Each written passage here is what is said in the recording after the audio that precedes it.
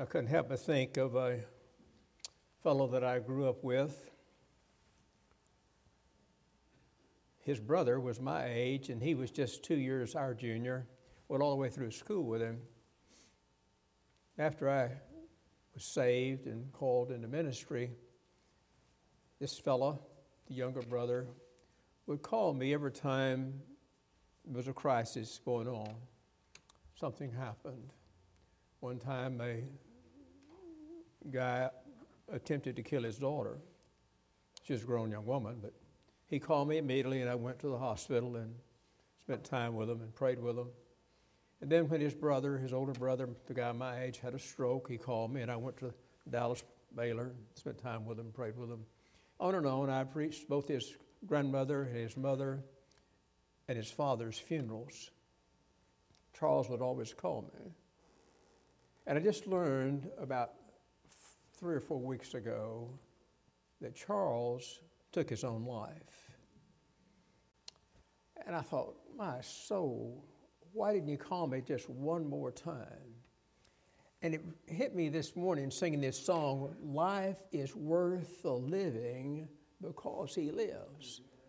And, you know, it's done now, it can't be undone, but life is worth living because he lives. And for the unsaved, there is certainly a potential to have life better than they've ever had it, or you've had it, it should be in that number, because he lives. He makes the difference in life. Child of God, then and now. Then and now. Our text is John chapter 4, verses 13 through 21. I won't go through all the way through 21 today, maybe touch here and there, because my needle got stuck on 2 verses, one in our present text and one in 1 John chapter 3 and verse 2. And that's where the title comes from, The Child of God, Then and Now. So we'll read our text here, beginning in verse 13. Hereby we know that we dwell in him and he in us, because he hath given us of his Spirit. It's a very important verse right there in and of itself. We know that he dwells in us and us in him because he has given us of his Spirit. And Romans 8:9 says, if we don't have that Spirit of God in us, we are not yet saved. And here is a proof of our salvation, and certainly rightly so, because if we don't have the Spirit of God in us, according to Paul in Romans 8:9, we have not been born of God, because when a person is born of God, that's when the Holy Spirit comes in to be permanently in our lives. And we've seen and do testify that the Father sent his Son to be the Savior of the world. There's that apostolic testimony again from John. And speaking of all those that were with him, we have seen and testify that he is the Savior of the world. Whosoever shall confess that Jesus is the Son of God, God dwelleth in him and he in God. And we have known and believed the love that God hath to us. God is love. And he that dwelleth in love dwelleth in God, and God in him. Herein is our love made perfect, that we may have boldness in the day of judgment, because as he is, so are we in this world. There is no fear in love. Perfect love casteth out fear, because fear hath torment. He that feareth is not made perfect in love. We love him because he first loved us. If a man say, I love God, and hateth his brother, is a liar. For he that loveth not his brother, whom he has seen, how can he love God whom he has not seen? And this is a commandment we have from him, God the Father, that he who loveth God loveth his brother also. Let's pray together. Father, we love you, and we thank you and praise you, Father, that we are your children. And Lord, we testify. I know I speak for all of these, and probably maybe for everyone here tuning in this morning, in our internet audience, or Facebook and whatever. We know life is worth living because you live. and you live in us, and us in thee. Life is indeed worth living, and we thank you and praise you for it. And all its ups and downs, highways and byways, Lord, we praise you for life in the Lord Jesus. And Lord, this brief moment in our eternal history, we've gathered again, centered around your word in our classes this morning and now in worship. And we all come to hear from thee, from you, to grow in grace, to grow in the nurture and admonition of your holy word. And I pray, Father, that never be anything in this place to hinder that. And especially right now, I focus on this moment. There be nothing, none of my flesh, to hinder your teaching us this day, your truth, for your glory and for our good in Christ Jesus the Lord. Amen and amen. Well, as far as review goes, I always have a review of this previous Sunday. So the review is in just one question. Whose battle is it? And if you don't answer, I'm going to preach that same sermon again. Whose battle is it? The Lord's. It's it. The Lord's battle. It's his battle. John makes two incredibly interesting statements. And I thought when I began my study in preparation for this week that the message would go in a different direction. But my needle got stuck here on two verses. One is in our present text. The other is in 1 John chapter 3 and verse 2. You might want to flip back to that if you like. 1 John chapter 3 and verse 2. Beloved, now are we the sons of God. Loved of God once, now are we the sons of God. And it does not yet appear what we shall be, but we know that when he shall appear, we shall be like him, for we shall see him as he is. We shall be like him, for we shall see him as he is. Then in our text 4:17, herein is our love made perfect. We have boldness the day of judgment, because as he is, so are we in this world. Those two last phrases there, we shall be like him, for we will see him as he is. Obviously, that speaks as our future, the rapture, when he comes in the air and we're caught up to meet him. We shall see him as he is because we'll be like him. Verse 17, as he is, so we are in the world. Certainly, the first part of that verse speaks of our future and the day of judgment out there, in our judgment, not the world's judgment. But the rest of that says this: we are as he is now. As he is, so we are in the world. So there's that future aspect of the first part of that verse, after our rapture and the judgment seat of Christ comes up. But that last part, as he is, so we are in this world. And then when we're caught up to him to meet him in the air, we shall see him as he is. I can get a hold of that a lot easier, but when I got down to this, as he is, so am I in this world. What does that mean to me and to thee? Well, our future. By the way, that's the then part. That first part, we'll deal with it, the future of our lives as believers in the Lord Jesus Christ. That's the then part of the title. Okay, that's what we're going to deal with first. 1 John 3:2. When he shall appear, we shall be like him, for we will see him as he is. Obviously, that speaks of the rapture. You may want to turn over to 1 Thessalonians chapter 4, verses 13 and following, because I'm going to read that.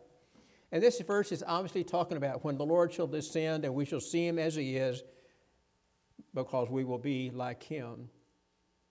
Paul wrote in 1 Thessalonians chapter 4, but I would not have you to be ignorant, brethren, concerning them which are asleep, that you sorrow not, even as others which have no hope.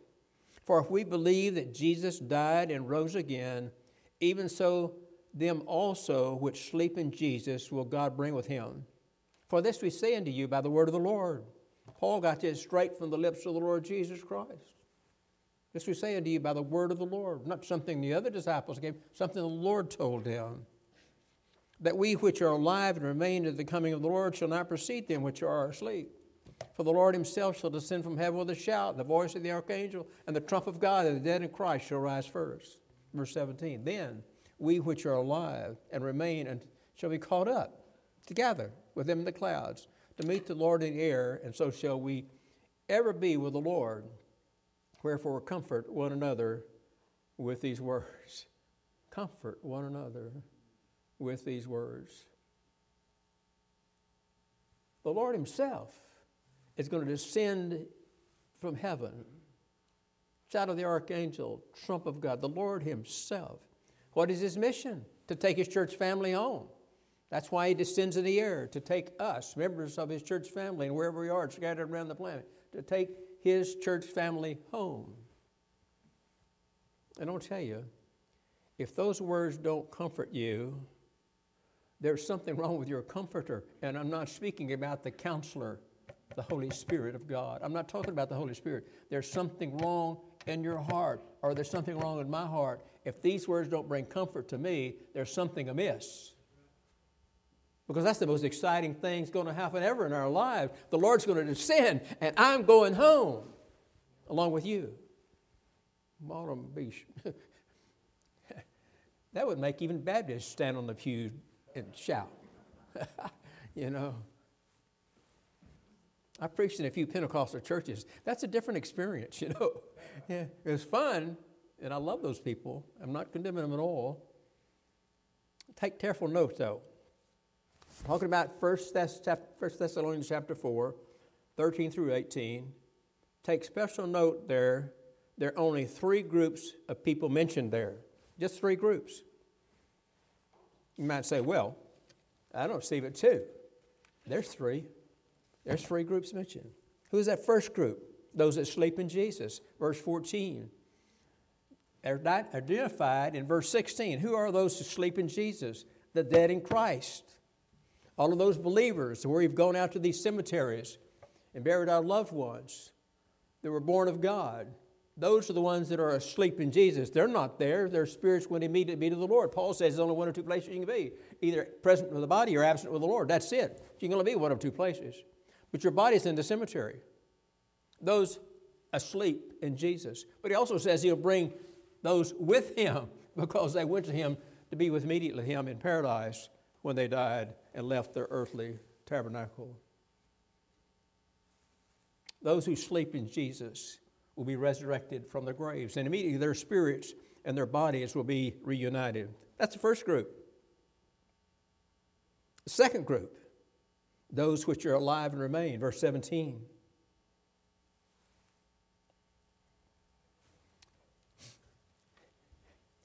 I've thought about this a lot because I've stood in those cemeteries a lot through the years and preached graveside services hundreds of times.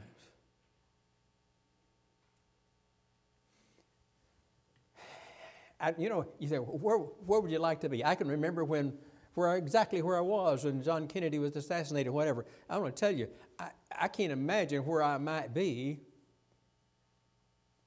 when the trump of God sounds, the shout of the archangel, and the Lord is descending in the heavens to take us home. Well, I'll tell you what, one of the most exciting places to stand, I believe, would be in the cemetery. Phil and I were talking about it the other night, him being in his family plot and what it might be like. And Phil has a good imagination, and so do I. And I told Phil, I said, I'll tell you one thing, if you're there when the trump of God sounds, you can have cemetery dirt all over you because those graves are going to come open. God always leaves himself a witness. He doesn't have to open the graves. He didn't have to roll the stone back, but he never leaves himself without a witness. He's already done this, Matthew 27:52, when he died on the cross. Some of those had been buried right outside the wall of the temple out there at the big cemetery on the eastern side. Some of those graves were opened, and those people went back into the city of Jerusalem alive. They'll die again, but they rose and went in alive. Can you imagine what the Jerusalem Post had to say on the headline the next day? Unless it's a liberal paper, wouldn't mention it. But he's done it, and he'll do it again. He'll raise those people from the grave. But then we'll be right after that. We're standing in the cemetery. The graves are open. The dead in Christ rise first, united with their spirits. And then we are caught up to meet them in the air. The word caught up there literally means sneezed, snatched out. Harpazo is a Greek word. It means to snatch out. That doesn't sound so theologically attractive, does it? But we got the word rapture from the Latin translation, the Septuagint of the New Testament. They use the word raptura, raptura, and we get our word rapture from it. That's what the rapture is, when we who are alive and remain are caught up with them in the air. Caught up with who? To meet them, those who've just been resurrected from the grave. And so shall we ever be, forever today, with the Lord post that moment. We'll never be separated from Him again, but personally with Him from then on out through all eternal history. This is the redemption of the purchased possession Paul talked about. We've already been saved. If you're born of God, you've been redeemed already. Jesus paid the penalty for your sins. You've been redeemed, purchased out of the slave market of sin. But there's a redemption in your future. It's the redemption of your body, and that's what Paul talked about. What is Ephesians 1:14, which is the earnest of our inheritance until the redemption of the purchased possession, unto the praise of His glory. What is the which? Which he's speaking of. Which is the earnest. The which is this. If I didn't Ephesians chapter 1, verse 13. Having a tongues experience this morning. It's not working with my brain. 1:13. In whom Jesus you've also trusted. After that you heard the word of truth, the gospel of your salvation. In whom after that ye were believed, ye were sealed with the Holy Spirit of promise. We're sealed with the Holy Spirit of God. That's why it's impossible for a person who does not have the Spirit of God in them, as Romans 8:9 says, to be saved. Because the saved ones are the sealed ones. And the sealed ones are the ones being kept unto that day and the rapture when we brought out of our graves or caught up if we're still alive. The Holy Spirit, our sealer. John says in our text, it's assurance of our salvation. Verse 13 of our present text, hereby we know that we dwell in Him, and He in us. Both He's given us of His Spirit. Do you know the Holy Spirit in your life? You know, He never moves in and doesn't show up for service. The Holy Spirit's not in you unless you know He's there. He's not an undercover agent for the Father, nor the Lord Jesus Christ. If the Holy Spirit is in you, you know it. And you know it experientially more and more and more as you go along life's highway following the Lord Jesus Christ, coming together to worship, study the Word, or whatever. You'll know the experience of the Holy Spirit in your lives. He'll convict you of sin. He'll remind you of what you need to know, when you need to know it, that you've learned from the Word of God at a particular time of decision in your life. You'll know the experience of the Holy Spirit. Again, if you have not that experience, you need to find out why you don't have that experience, because Paul said, as I mentioned in 8:9 of Romans, if you don't have the Spirit in you, you're lost. Because every unlost person, every person that's been born of God, has that blessed, precious presence of the Holy Spirit of God in their lives. Man, I'd rather have never been born than to miss being born of God and having the Holy Spirit in my life. Well, that's two groups.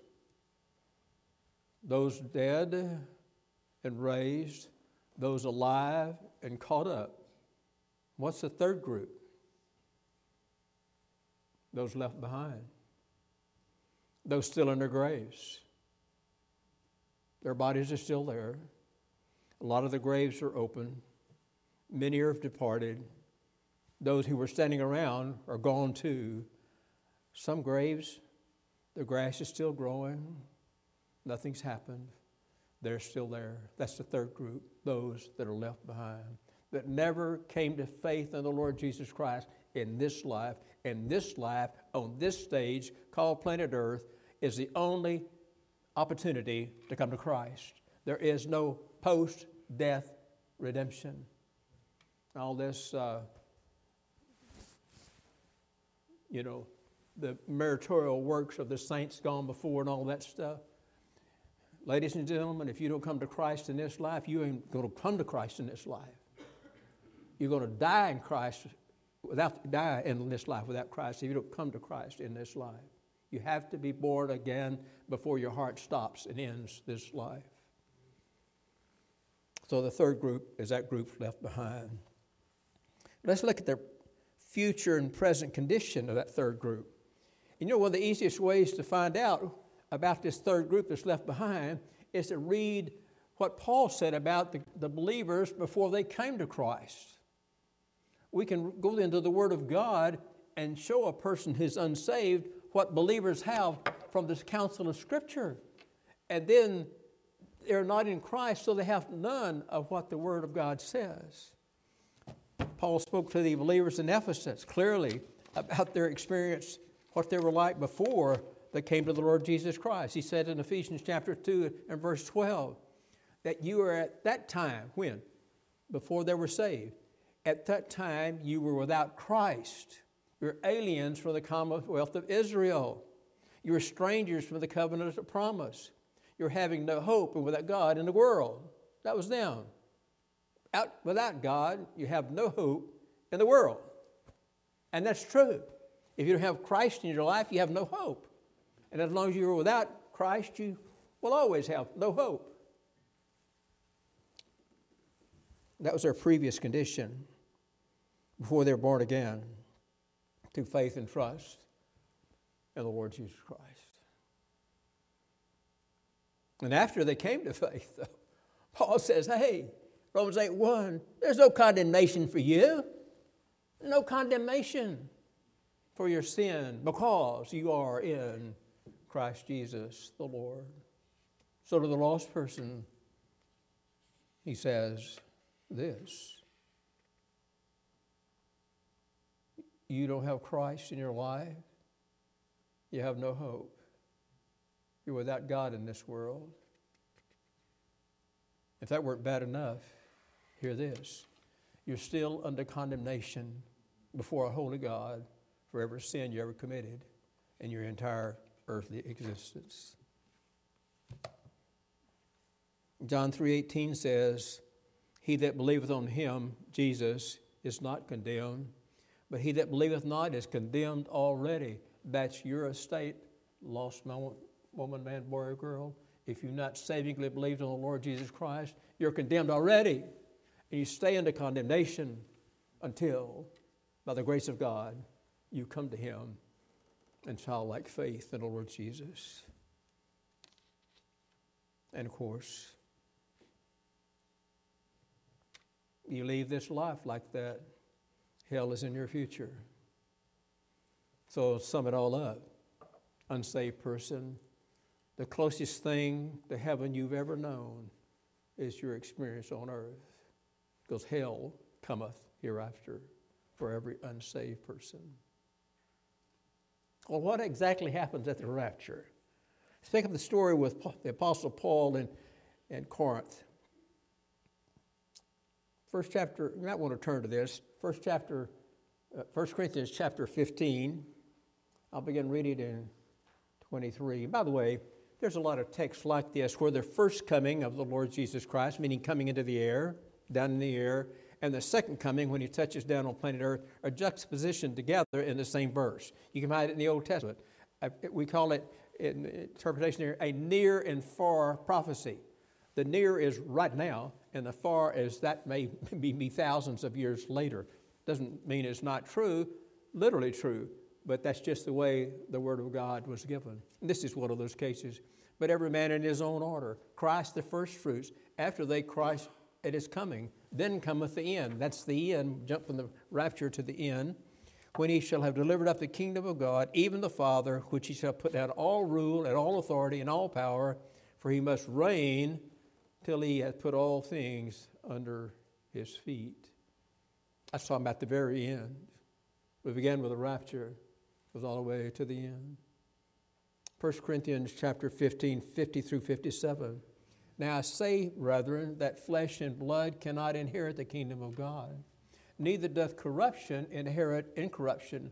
Behold, I show you a mystery. We shall not all sleep, but we shall all be changed. We shall not all be buried.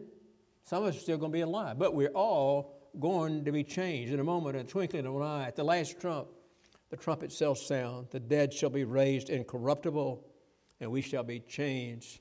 For this corruptible must put on incorruption, and this mortal must put on immortality.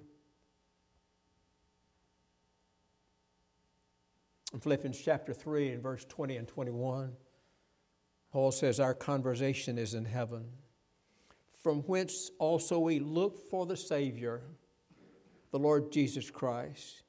Verse 21, who shall change our vile body, that it may be fashioned like unto his glorious body, according to the working whereby he is able to do all things unto himself. If you have a problem with the resurrection from the dead, read that verse.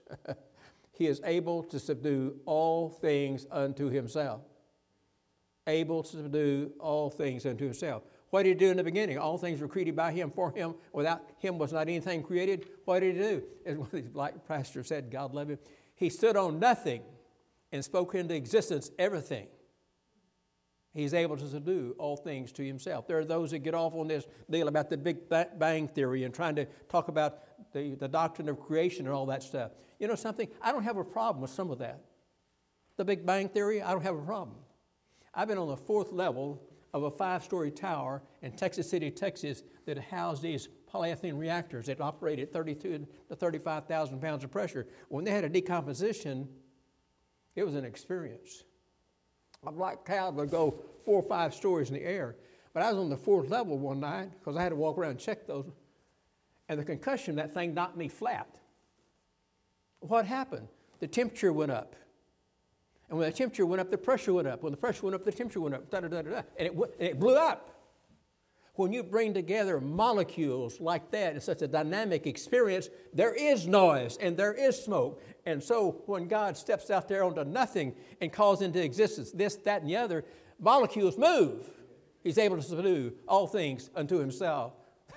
No telling how much noise there was. I don't know. Maybe there's none. But you know something?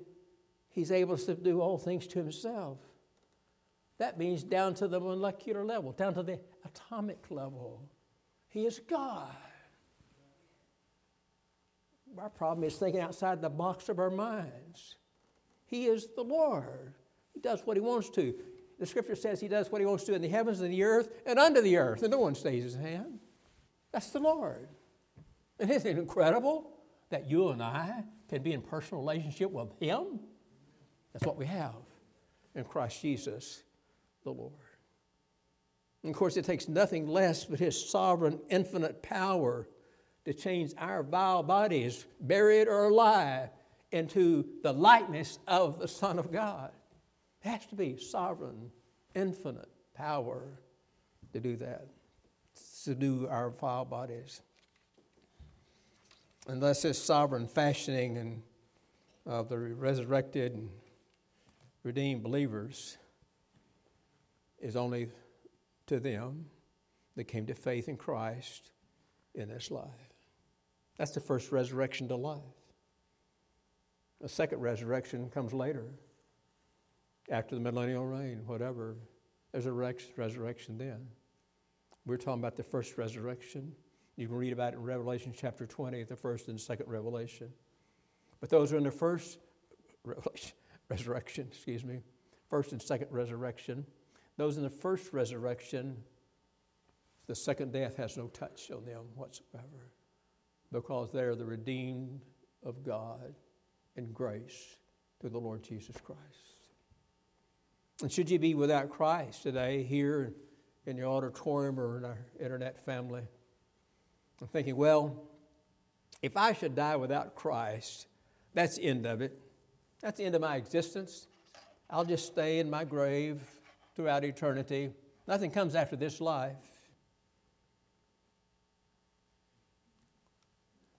I suppose if you're thinking that at this moment, wherever you are, it might well bring some measure of comfort to you now.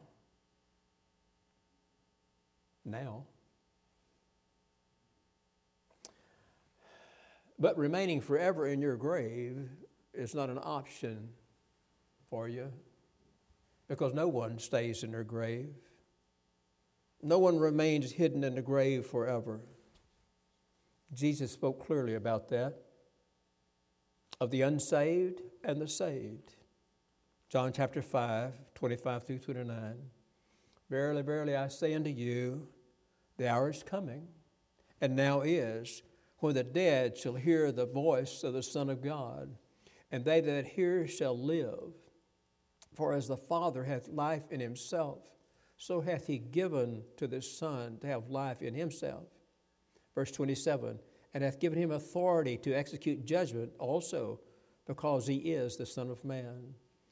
Verse 28, marvel not at this, for the hour is coming, in which all that are in the graves, shall hear his voice, and shall come forth. Verse 29, they have done good unto the resurrection of life, they that have done evil unto the resurrection of damnation. The resurrection of judgment could be translated that way, that last word, damnation. The resurrection of judgment. Those that have done good, those that have done evil. What is the best thing a person could do in this life?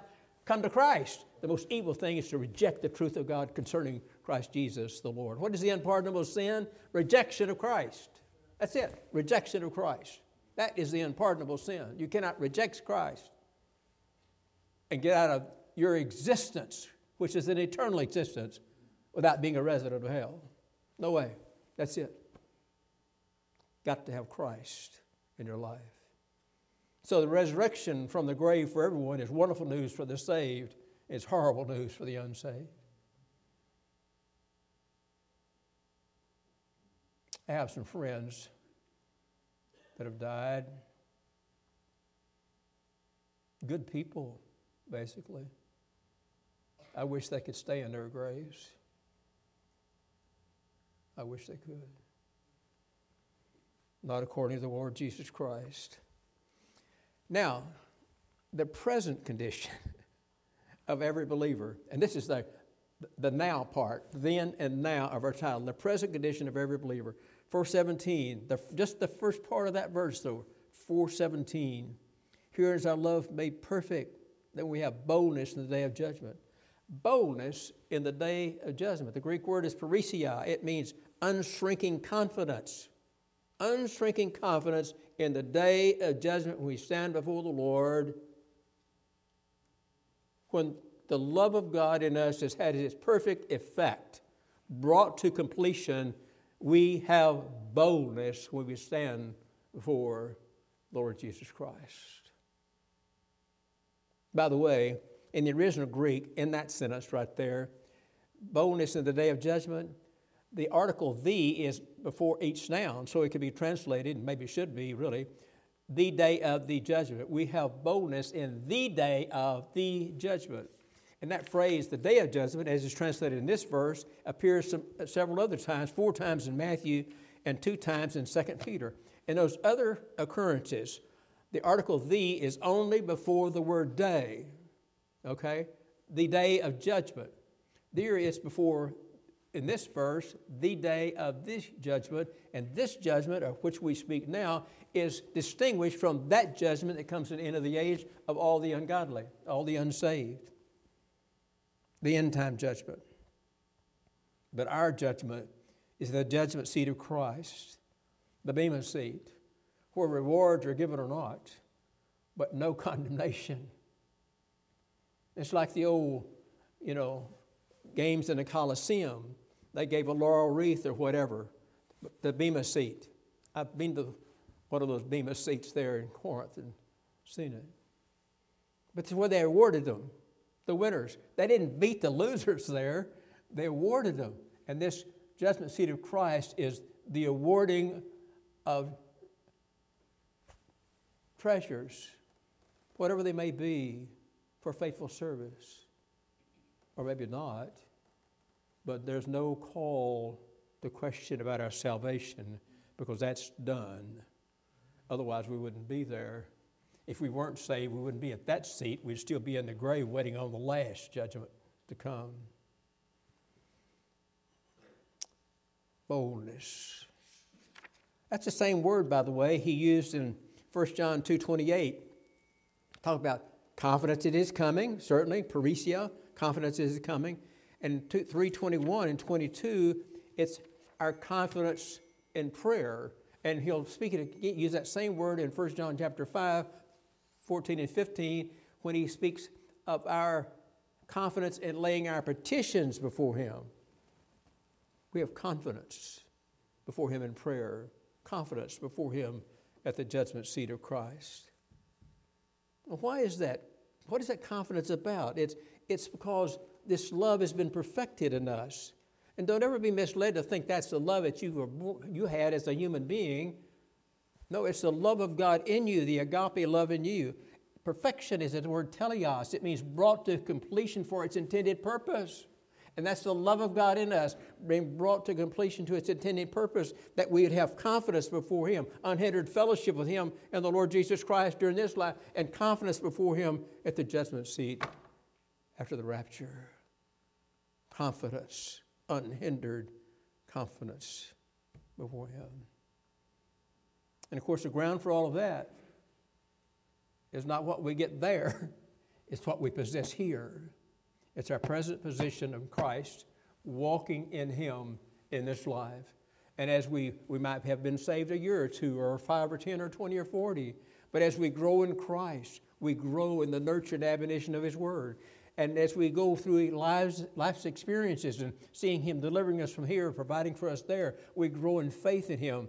And the likeness of Christ is being more and more developed in us. And the Father sees that we look more and more like his Son. And the fruit of all this is his love is brought more and more into completion, where we have confidence before him.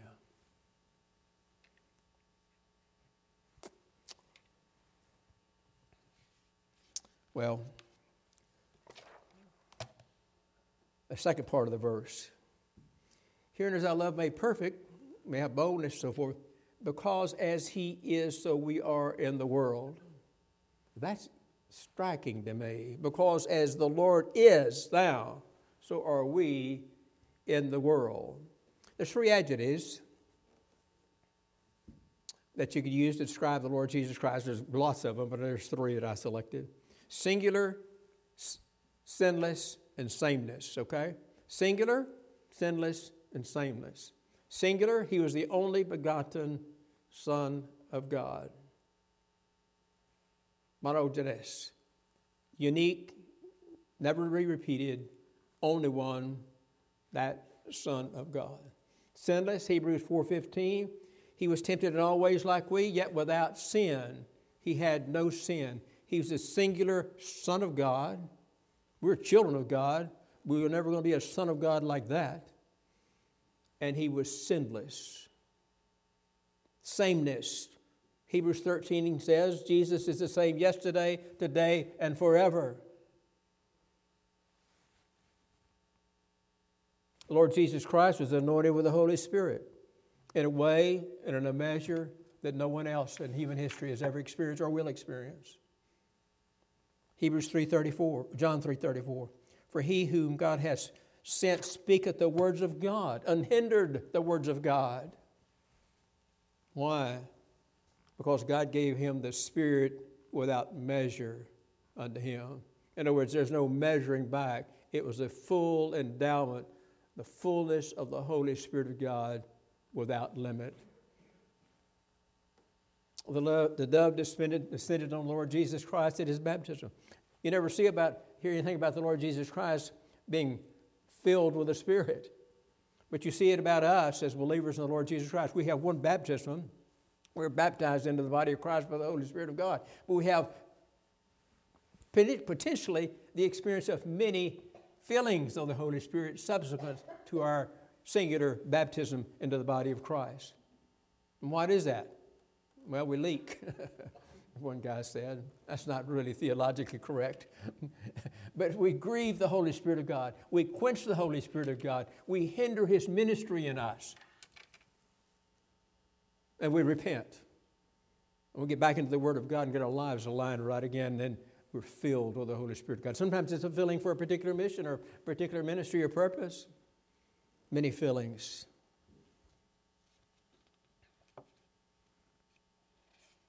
While on earth, he condemns sin in the flesh. That's what Romans 8:3 says. Condemns sin in the flesh. God sent his own Son in the likeness of sin in the flesh, and for sin he condemned sin in the flesh. Romans 6:10 says he completed his mission. And that he died unto sin once, but in he liveth unto God. And his last words on the cross, John 17, it is finished. It is finished. How profound. And all that suffering and all that agony. It's finished. Glory to the living God and his sovereign purpose of redemption for you and I. And because of all of that, condemnation for sin, not his sin but ours, is behind him. And because it's behind him, it's not in front of us. There is no condemnation for us because he paid the price for our sin. Now that's just a brief sketch. There's so many things you could say. How does that all apply to us? Second half of verse 17. The way we are in this world. Jesus was the only begotten Son of God by the Holy Spirit dealing with the Virgin Mary, right? Only begotten. But every believer is also begotten by the same Holy Spirit. Not by virgin birth, but by the same Holy Spirit of God, we are begotten of him. Ephesians 2:5-6. Even when we were dead, hath he quickened us together with Christ, raised us up together, made us sit in heavenly places together in Christ Jesus the Lord. That's the regeneration by the Holy Spirit of God. The Holy Spirit of God moved on our hearts as he moved on Mary's body. There was a begotten Son there, unique Son of God. But here are unique children of God individually as we come to Christ because he regenerates our souls and enables us to believe upon the Lord Jesus Christ. We're not sinless, but we are eternally acquitted because he paid the price, the penalty for our sins.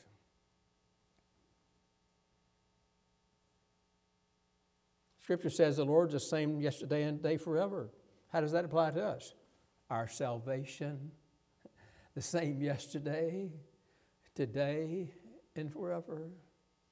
And if you go from eternity to eternity, you go back and say, well, it started before the foundation of the earth. Came to fruition during my personal sojourn on the planet. But it continues throughout eternity.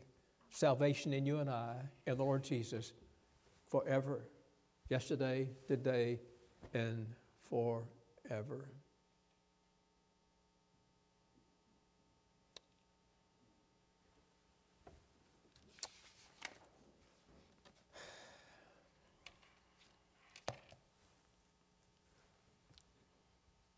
Now, listen to me.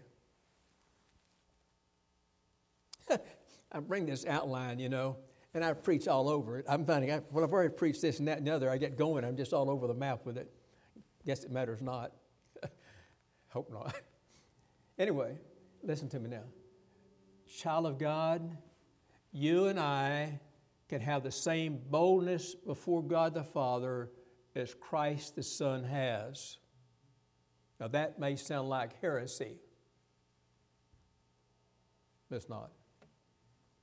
It's not. Today in our earthly life, we have what? A standing before God, blood-bought. An acquittal for our sins before the Father, blood-bought. Not by accident, by his intent. That's what he did when he sent his Son to save the elect of God. Blood-bought, paid for. So when he sees us, he sees the righteousness of Christ, his Son, imputed to us, you and I.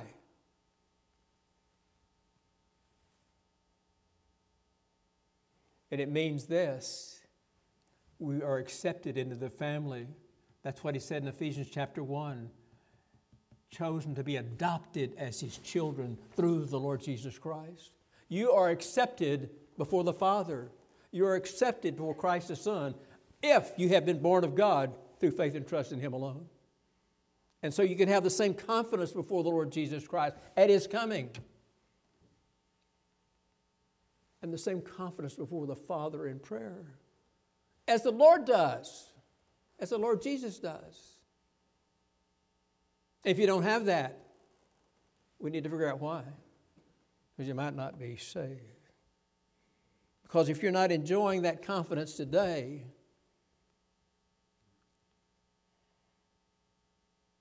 ladies and gentlemen, if someone ran in the door right now and said, Bratcher, stop preaching. It's been announced the Lord is coming. We heard the trumpet. He's going to be here at 3 o'clock. I'd say, great. Let's go. Because by the grace of God, He purposed that I have that confidence. And you to have that confidence too. So we run out the door. We're ready to see the Lord. Ready to be caught up in the air with Him. Confidence. And God intends you to have that kind of confidence every single day of your life. Because you're adopted into His family through the blood of Christ. And if you don't have that, and I'll close with this. There's only one of three reasons I see. Maybe there are more. But here's three I see. If you're not enjoying that confidence today, it's either the absence of faith in believing the clear, distinct record of the Word of God, or it's the present or persistent sin in your life, grieving and quenching the Holy Spirit of God, so you're always struggling with guilt, or, of course, you've never been born of God, never been saved through faith in the Lord Jesus Christ. And if that third category is where you find yourself yet unsaved, here in our internet group, wherever you are, let us help you. Let us help you, because others have helped us. People here in the auditorium could help one another. I'm available to you. They're available to you. Over the internet, you can contact us. We're available. Let us help you. If the second is your issue, repent of your sin. For goodness sake, don't miss the joy of the day. What is the joy of the day? Confidence before God. Don't miss that. There's no sin worth that, to miss that joy of the day. And that joy of the day being confidence before Him.